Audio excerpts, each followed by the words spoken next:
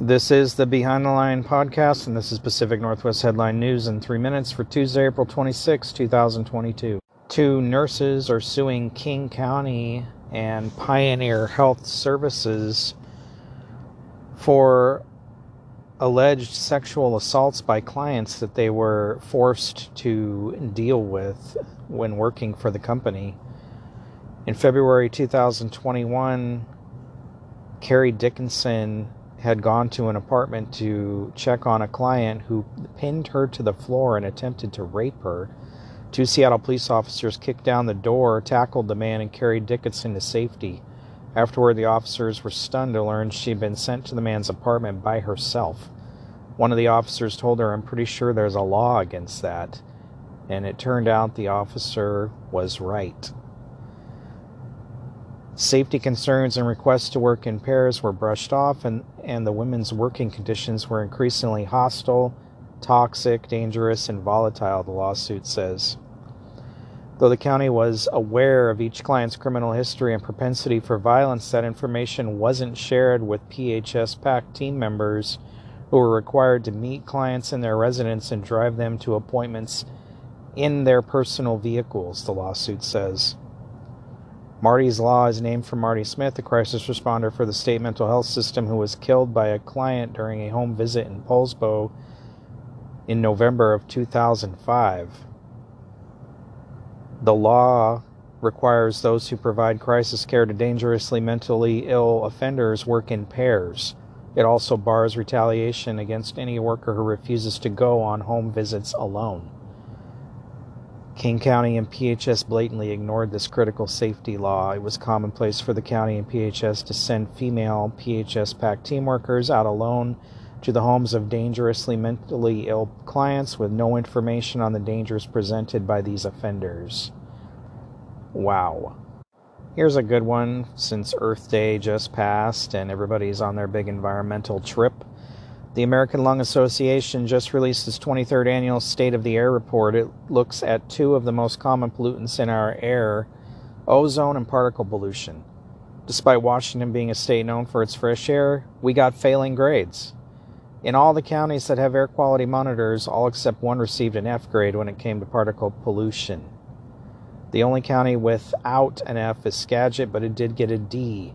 This is for the years 2018, 19, and 20.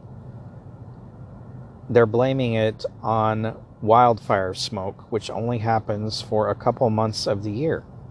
So how is it we get F grades for clean air for the entire year, or 3 years, when these wildfires only happen for a couple months? This report is totally slanted. The Washington State Supreme Court has struck down an Edmunds gun storage ordinance in a court order for reaffirming state law that local governments can't impose their own firearms regulations. In an opinion signed by all 9 justices, the court ruled that Washington state law fully occupies and preempts the entire field of firearms regulation within the boundaries of the state. The ruling stems from an ordinance passed by the city of Edmunds in 2018 requiring that people secure their firearms. It allowed for civil fines as much as $10,000 if an at-risk person or child gained access to an unsecured gun. The city of Seattle passed a similar law that year, which has also been challenged. Thursday's ruling was a victory for gun rights organizations, surprisingly. Authorities near San Francisco say they seized nearly 100 pounds of illicit fentanyl worth over $4 million. Sheriff's detectives with partners from the County Narcotics Task Force discovered a fentanyl manufacturing lab on Friday after serving 2 search warrants in the city of Oakland and Hayward. Detectives seized 92.5 pounds, 42 kilograms of the fentanyl and arrested 1 suspect. The street value of fentanyl is about $100 per gram, putting the haul's value at $4.2 million. That's 42,000 grams that were headed for the street. Drug trafficking organizations typically distribute fentanyl by the kilogram, the U.S. Drug Enforcement Administration says on its website. 1 kilogram has the potential to kill 500,000 people.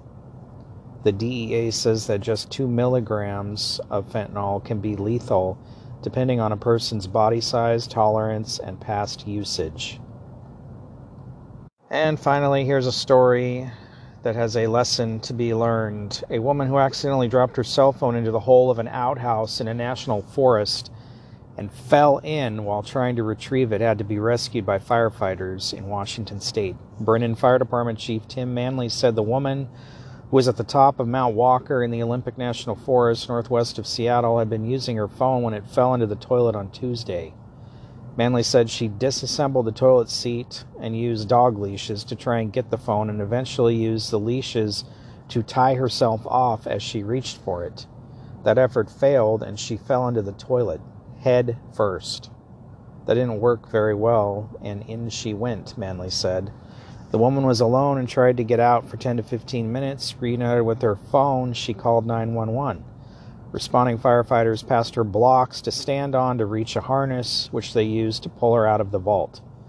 The Brennan Fire Department said the woman said she was uninjured. I don't know about that. She was washed down and strongly encouraged to seek medical attention after being exposed to human waste. But she only wanted to leave, the department said. I've been doing this for 40 years and that was a first, Manley said. Good Lord. If you drop your cell phone in a Forest Service outhouse, it's gone. File an insurance claim. She's lucky she even had service up there. This has been Pacific Northwest Headline News. For more, visit BehindTheLinePodcast.com. Thanks for listening.